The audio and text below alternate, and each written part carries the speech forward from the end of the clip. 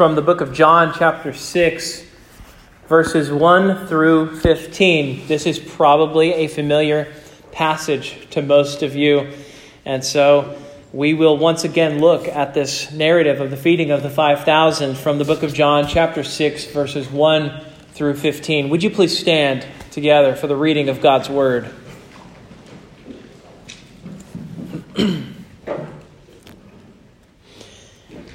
Hear now the word of God. After this, Jesus went away to the other side of the Sea of Galilee, which is the Sea of Tiberias. And a large crowd was following him because they saw the signs that he was doing on the sick. Jesus went up on the mountain, and there he sat down with his disciples. Now the Passover, the feast of the Jews, was at hand. Lifting up his eyes then, and seeing that a large crowd was coming toward him, Jesus said to Philip, "Where are we to buy bread so that these people may eat?" He said this to test him, for he himself knew what he would do. Philip answered him, 200 denarii worth of bread would not be enough for each of them to get a little. One of his disciples, Andrew, Simon Peter's brother, said to him, "There is a boy here who has 5 barley loaves and 2 fish, but what are they for so many?" Jesus said, "Have the people sit down." Now there was much grass in the place, so the men sat down, about 5,000 in number. Jesus then took the loaves, and when he had given thanks, he distributed them to those who were seated. So also the fish, as much as they wanted. And when they had eaten their fill, he told his disciples, "Gather up the leftover fragments, that nothing may be lost." So they gathered them up and filled 12 baskets with fragments from the 5 barley loaves left by those who had eaten. When the people saw the sign that he had done, they said, "This is indeed the prophet who is to come into the world." Perceiving then that they were about to come and take him by force to make him king, Jesus withdrew again to the mountain by himself. Thus ends the reading of God's holy, inspired, and inerrant word. May he lay its eternal truths on our hearts this morning. Let's pray together. Lord, we know that in you are all the stores of riches that we need. You are the Lord, the only wise God. Would you share your wisdom with us? We ask you because there is no one greater. There is no one wiser. Would you send your Spirit to give us hearts that love your word and souls to treasure what you have to say to us about yourself? We ask you this out of our need. In Christ's name, amen. You may be seated.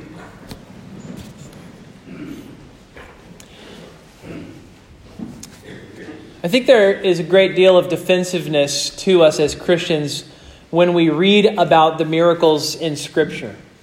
What I mean by that is that we live in a time that is very antagonistic to the idea of miracles. And we as a society and in Western culture at large have a certain skepticism about miracles baked into us. Back in the 1700s, there was a skeptical writer named David Hume. You have to read him if you want to get a philosophy degree. And David Hume was certainly one of those people who was skeptical of the idea of miracles. Hume was completely convinced that the laws of nature can never be changed, that the laws of nature could never be violated. And the reason Hume believed this was as a matter of faith. Hume had no evidence that it was not possible for the laws of nature to be violated. The reason he held this was because he himself had personally never experienced a miracle. And since he himself had never experienced a miracle, and since he himself had never seen the laws of nature violated, he held it as a principle that that was the case. And largely, Hume's view of miracles has seeped out into the intellectual elites. It's seeped out into our scientific methodologies. It has seeped out into how we generally look at the world as a society. And that view has held sway since the 1700s when he introduced it. And what that means is that even when we as Christians are convinced completely that miracles are real, when we're convinced that miracles actually took place, that they are real historical events, even when we're convinced, we still tend to mostly focus on the existence of the miracle and the reality of the miracle. In other words, we're on the defensive, even when we really have no reason to be. Our problem is we can be tempted not to get much deeper than the miracle itself because we're so caught up and we're so concerned with proving that the miracle happened that I think oftentimes we don't go deeper and ask the question, why this miracle? Why this timing? Why did this happen? And so we're just reacting enough to the world around us that we are just delighted in the miracle. And we're just delighted to be able to see and think about Christ doing these things. But this morning, as we look at this familiar narrative, we're familiar with the narrative of the feeding of the 5,000, and the number was certainly much larger than 5,000 because this is just the number of the men. So you're not counting the women who are with the men, and they're also not counting the children who are with them as well. So we're talking about a number that is much more in excess than just 5,000 people. So let's look at the text today and let's not be on the defensive. Instead of reading it and arguing, oh, this certainly happened, I instead want to ask the question that's a little deeper, which is the question of what is God intending to say to us about his Son in a miracle like this? What is he showing us about himself? What is God like? What is he teaching us here? See, we need to get to the place where we don't see the miracles as an end in themselves. The miracles don't just happen as a reflex, simply as someone. It's not as if someone was just hungry. Well, we all need to eat, and so let's see a miracle here. Everything about Jesus' life was planned and superintended and prophesied, from the place that he would be born, to the family that he would come from, to the meals that he would eat, to the meals he would not eat, and so on. Everything about his life was planned. And that includes this miracle today. And so let's dispense with the idea that this miracle was just a miracle for the sake of the miraculous, and instead see what he is showing us about the Son today. And so what I want to do is explore this miracle, especially in the first point, the feeding.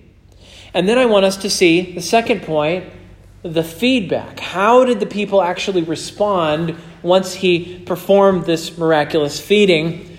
And then finally, we need to, as the third point, appreciate the facts.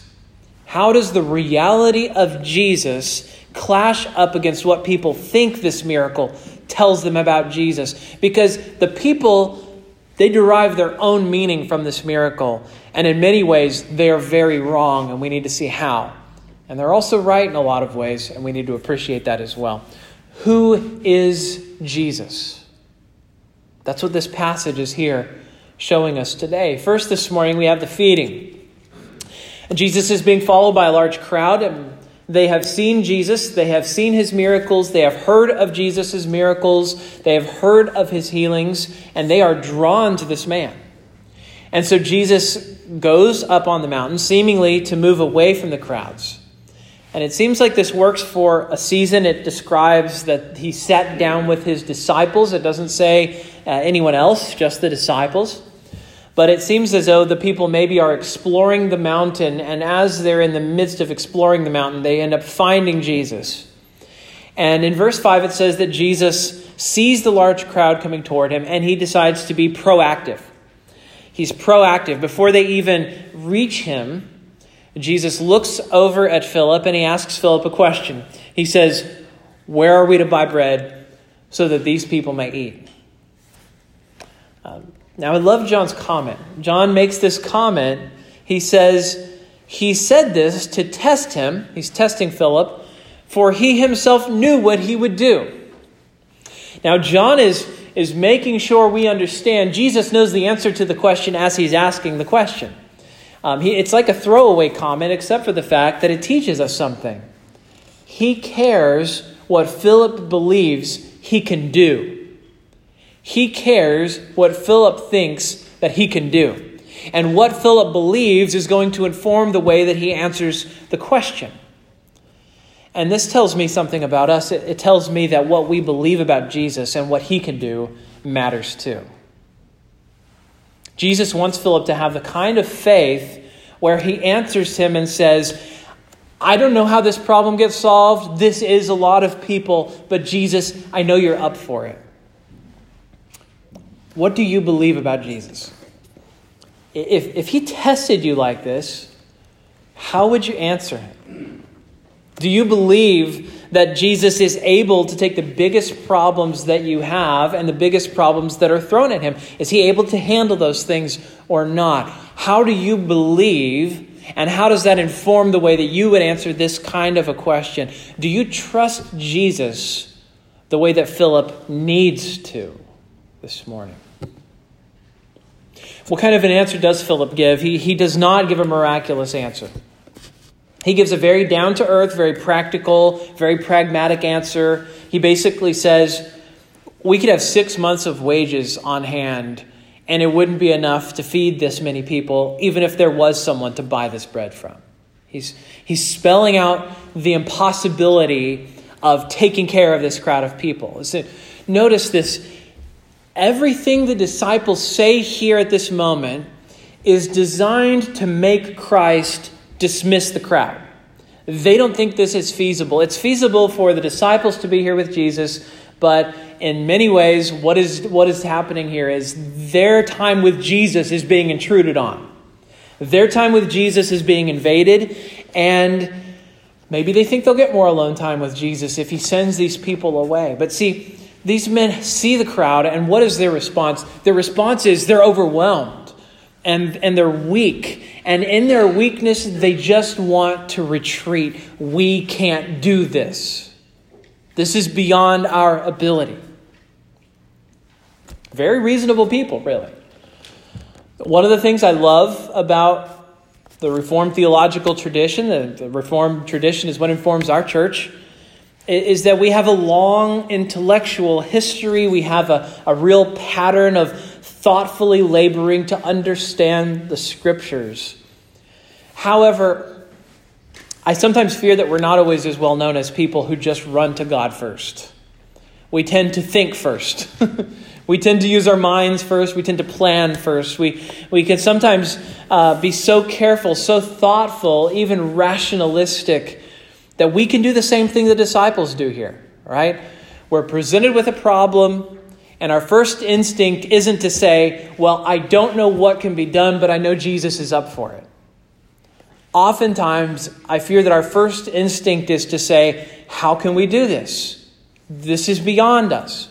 We'll just have to send the people away. You know, our budget doesn't allow that sort of thing.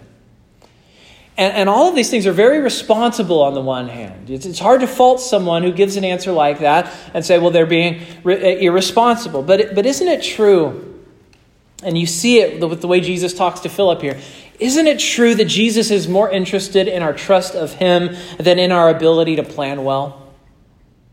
If Jesus had to pick something for us, I think he would rather we trust him than be the best planners that ever existed on the face of the earth. I think it is. If he had to pick, that's what he would choose for us.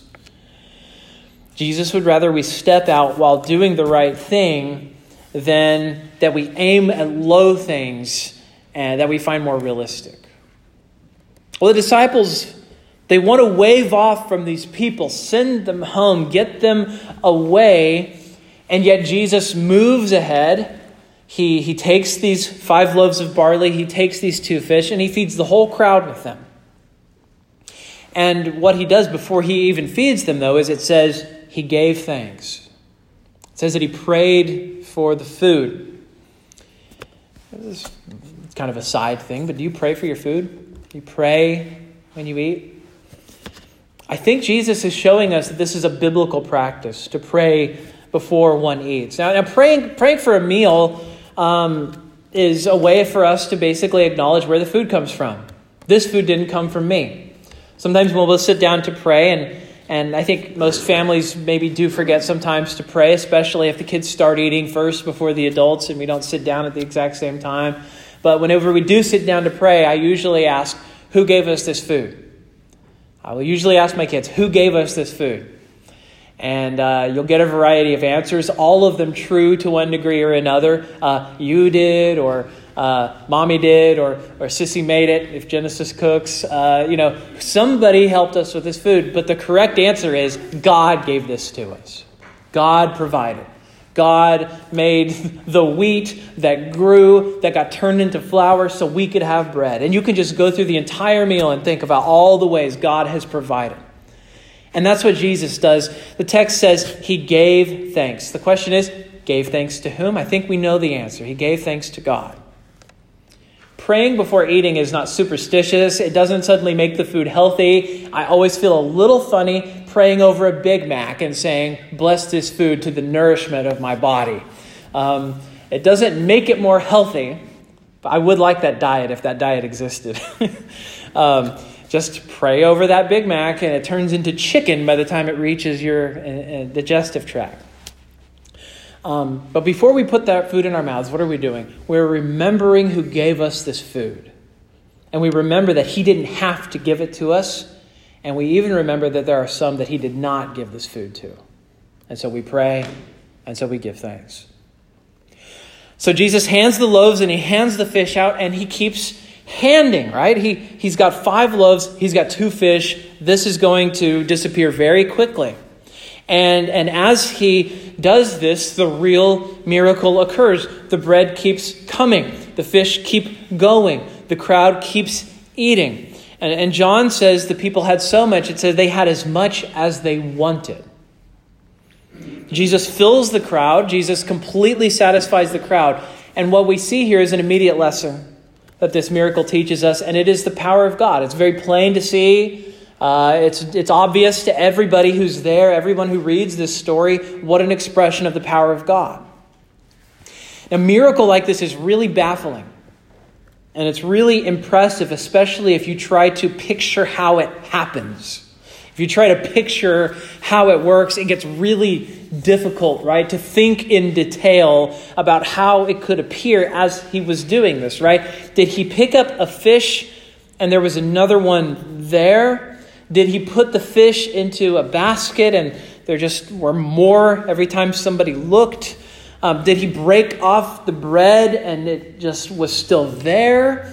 As you try to think about it, it's almost like we're making fun of the miracle or doubting that it happened.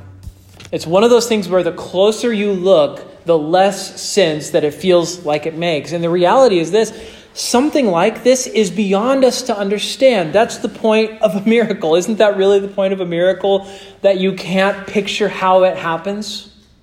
When you see Jesus walking on the water and you think of the physics of how feet remain on the surface of water, does some of the water splash over his feet? Is it as though there's a solid surface just under the water? And you try to think through the details of how a miracle could actually happen. And as your head spins, you should realize that is the point. The point is we are supposed to be baffled. It's something we can't comprehend. How many times has God come through for his people and it made no earthly sense whatsoever? Right? It happens all the time in Scripture. It happens all the time in everyday life too. Sometimes we notice it, sometimes we don't. Sometimes the ways that God provides and baffles us are very obvious to us. Aaron and I, early on when we first got married, we lived in our very first apartment together, was in college housing, and it cost $200 a month. And that's not because we lived in ye olden days when they only had black and white TVs. That was because we lived in a really, really crummy, cheap apartment. There was a gap under the door. Bugs just could crawl into our house. Paper-thin walls. It was just not a great place. And we were super broke. But the great thing about being newlyweds is you're newlyweds, so you don't care if you're super broke. That's why you just get married. You don't wait to have a lot of money on hand. Just get married. And one day we were so broke we didn't have food. We were down to, I think, 1 box of Hamburger Helper, and I don't think we had enough money to buy the hamburger, Like that's where we were. And we went to our mailbox, and there was an envelope with $100 in it. And it didn't have a return address. Someone had walked up to our mailbox and put that money in there, and we have no idea where it came from, who it was. It didn't make sense. It did not make sense for someone to think to themselves, I'm going to put this in a random mailbox today and give somebody money. And yet they did. And so we ate like kings, and we bought toilet paper. And it made no earthly sense to us at all, right? And I bet you can think through times where God has come through for you and it didn't make any sense, and you just saw his invisible hand at work. And he actually let his invisible hand be a bit visible. This miracle is Jesus doing something we can't figure out. He's doing something we can't comprehend. And that is the point. The point is not for him to do things that you can wrap your head around.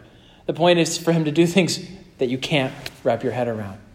And so the best we can say this morning is that Jesus amazes his disciples and he amazes the crowd. And we see that actually in our next point. The second point this morning is the feedback. The feedback of the crowd in verse 14.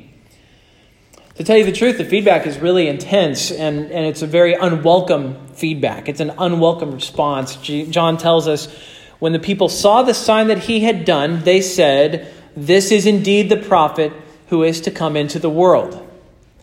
And then John says this. He says that Jesus perceived they were about to come and take him by force to make him king. So that's, you wonder, how would you respond if you saw a genuine, bona fide miracle? What would you do? Here's one possible answer. You grab that guy and you try to make him your king. These people love him, but they don't love him in the way that you might hope. Now, what do they mean? They say this: "This is indeed the prophet who is to come into the world." When they say this, they immediately get Jesus right. They get Jesus right here.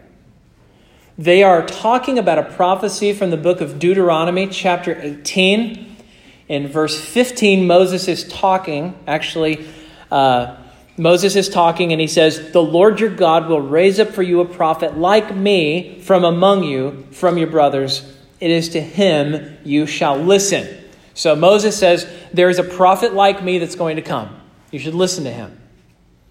And then 3 verses later, God is speaking, and he says, "I will raise up for them a prophet like you, Moses, from among their brothers, and I will put my words in his mouth, and he shall speak to them all that I command him." So in Deuteronomy, God promised there was a prophet like Moses that was going to rise. Now remember, they held Moses in very high esteem. And for the people living in Jesus' time, it was not Joshua. Joshua was the one that came after Moses, and Joshua didn't fit the bill because Joshua was important, he was needed, but he wasn't the fulfillment of this promise. Joshua was a great leader, but he was not of the same caliber as Moses. He wasn't greater than Moses. They still expected somebody greater. And in this moment after Jesus' miracle, this massive crowd comes to the conclusion that this man is the one like Moses, greater than Joshua, greater than Samuel, greater than Elijah, greater than Elisha. This is the one. This is the one they've been waiting for. And by the way, this is a sound argument. They're actually right about his identity as the prophet, because in Acts chapter 7, Peter is preaching a sermon. And in the sermon, he points to this text in Deuteronomy, and he says, Jesus is the fulfillment of this exact promise. Okay, so the crowds are right so far. They've got Jesus right. They've got him pegged. They know that he's the prophet. They're correct about this. So then there's a big but. They get him right, but they draw the wrong conclusion from that. So they assume that he should be their king. This is where it goes off the rails. Right? They say, look, it's pretty handy to have a king who can make all the bread and fish you want. Imagine what it would do for the economy. Imagine all the resources you could put in other areas of the economy. If you had a king who could just do this all day long, and that's his job, and he's just making bread, and he's making meat, and everybody's got their carbs and their protein, this is going to be amazing. That's what the people are thinking. And so what does Jesus do? He runs. He flees. This is not why he came. See, in this moment, we learn something not only about who Jesus is, but who Jesus is not. He is not a political figure.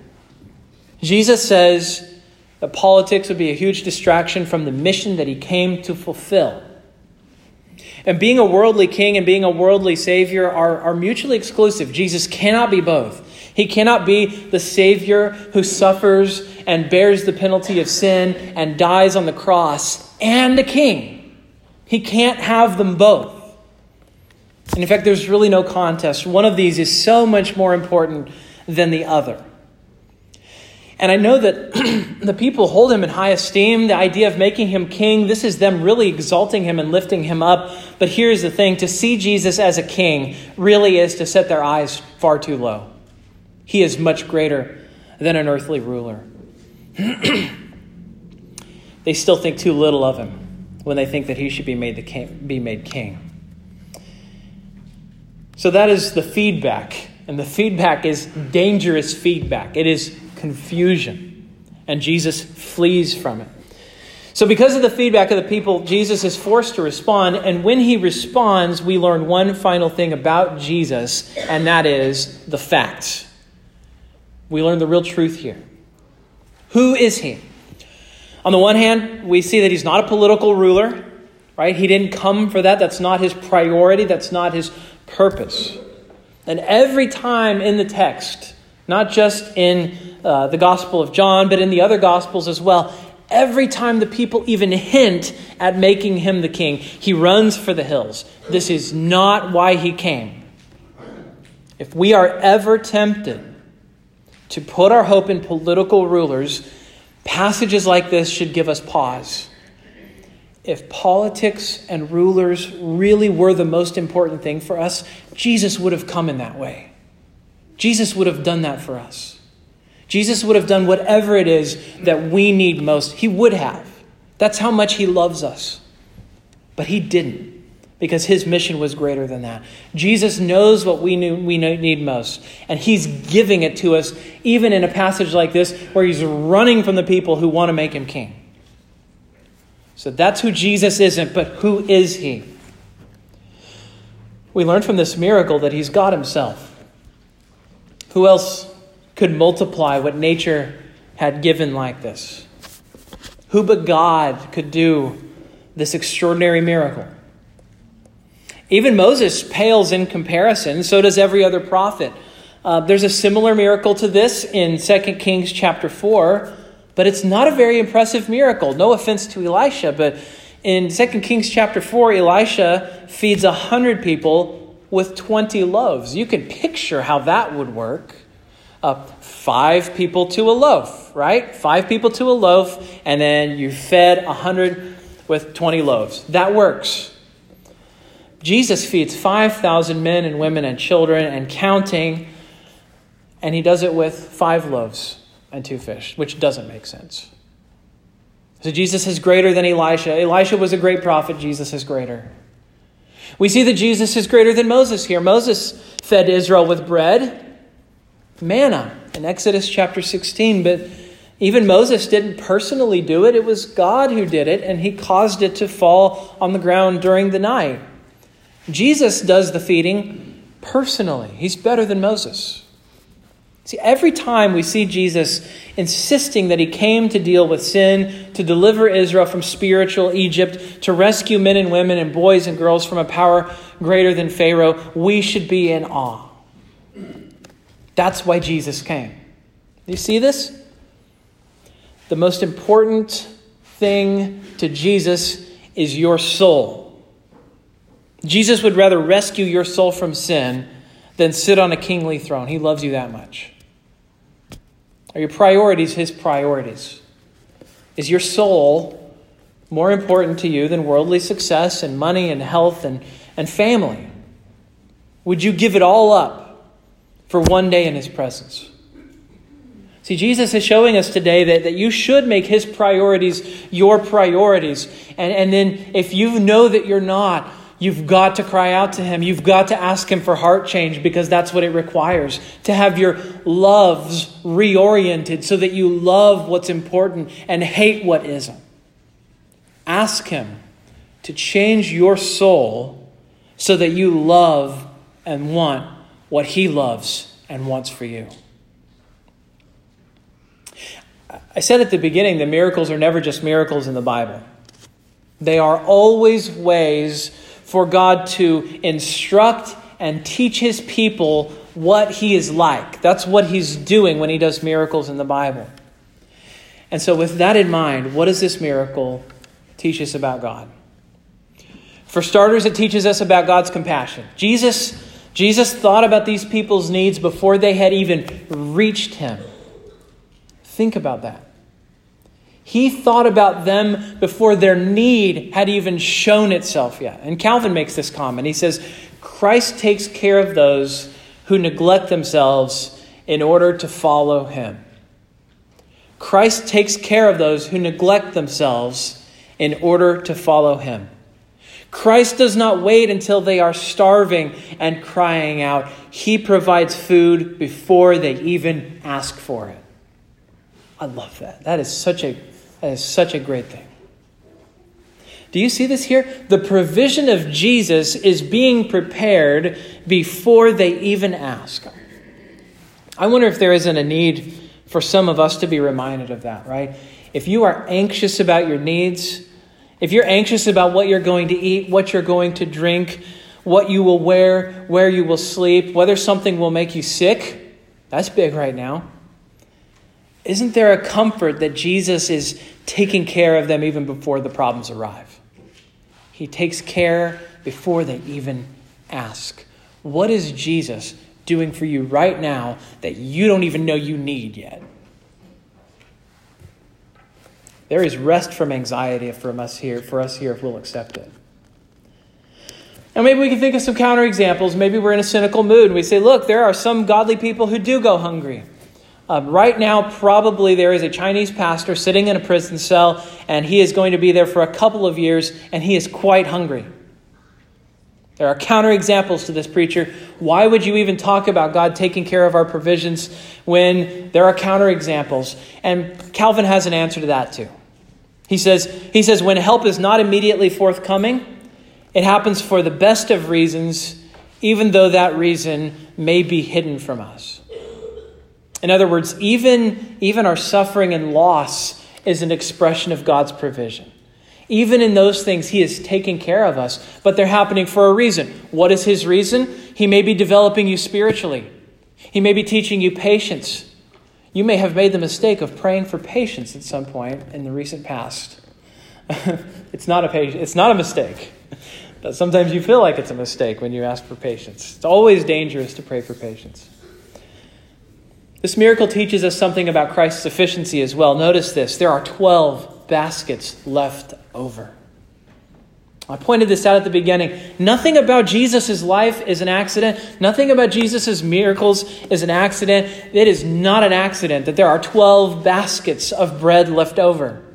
Do you think that's an accident? Jesus actually is very intentional here. He says, gather up all of the leftover bread and make sure you don't waste any of it. That's not because he wanted to save the bread for later. It's because he wanted them to see how much was left. Now, why is it important that there are 12 baskets left over? Consider this. God rescued the people from Egypt. Even in this miracle, there is an exodus pattern. He wants us to think about God's deliverance of Israel from Egypt. Moses was used by God to feed the people and bring manna.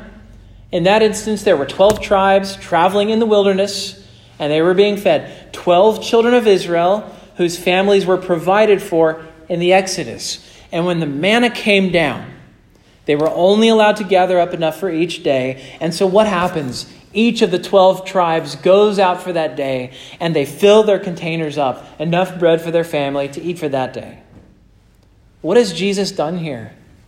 But shown in a stark way that he brings everything that Israel needs. All 12 tribes. He has all that they need. What Jesus gives is sufficient and then some. He's showing us something. He's showing us something of his sufficiency. Jesus is all we need. If you're united to him by faith, there is truly nothing that you can do to make yourself more acceptable in God's sight. If you have Christ, you have it all. You have it all. There may be other things in this world that you want, but when you have Jesus, you have everything that you actually, truly need. Everything else in life becomes extra. Everything else in life becomes extra. Jesus ends up giving us perspective on all the concerns that we have, whether those are bodily concerns, physical concerns, political concerns, family concerns, material concerns. All of them are secondary to the fact that we know the most important thing in our life is taken care of, and everything else is just gravy. Everything else is just extra. This miracle also teaches us that Christ is the God of the Passover. I mentioned that there's nothing accidental about anything in Jesus' life. That includes the timing of this miracle. This miracle happens during the Passover. So the Passover was a meal, not unlike the one Jesus prepares. Of course, it was more than a meal. The Passover was a remembrance of the Exodus where God rescued his people from Egypt. The Exodus shapes and colors everything that we see here this morning. Think of the location. Where are they? They're in the wilderness. Luke tells us that this is a desolate place. And so this feeding took place during the Passover, which was meant to remember the Exodus. And so this feeding took place to point us to the Savior who could rescue us from sin and bondage. Jesus is the Savior of the Exodus. Consider that these 5,000 strong came to Jesus instead of to Jerusalem to observe the Passover. They've come to the right Passover. This is the true Passover. This is the true Savior. This is the true Lamb of God. Jesus makes it quite clear. There is bread in this Passover meal that if you eat it, you'll be hungry again. There is wine in this Passover meal that will give you momentary but not lasting joy. There is remembrance of God's deliverance that is meaningful but incomplete if you think the Passover is an end in itself. And yet what does Jesus say later in John chapter 6? He says, I am the bread of life. Whoever comes to me shall not hunger, and whoever believes in me will never thirst. The point of the Passover is to point to the perfect rescue. The point of the Passover is to reveal to us a bread that will fill us forever. The point of the Passover is the perfect wine that never runs out and never leaves us thirsty. See, here's the real message, and it's so basic that even a child can understand it. Believe in Jesus, and you have the bread. Believe in Jesus, and you'll drink that wine. Trust in Jesus, and you will never be hungry for the thing you need most again. Let's pray. Our God, we know that you have shown us your Son today. You've revealed him to us as your Passover lamb, as the bread of life, as the one who has life in himself. But it's one thing for us to hear, to see, to understand, and it's another thing for us to love your Son. So send your Spirit this morning into the hearts of your people so that we do love your truths and so that we do rejoice to truly know him. Give us eyes to see and hear and love Christ. And so we ask it in Jesus' name. Amen. Let's respond to the bread that Jesus offers by standing together and singing number 145, Break Thou the Bread of Life, number 146.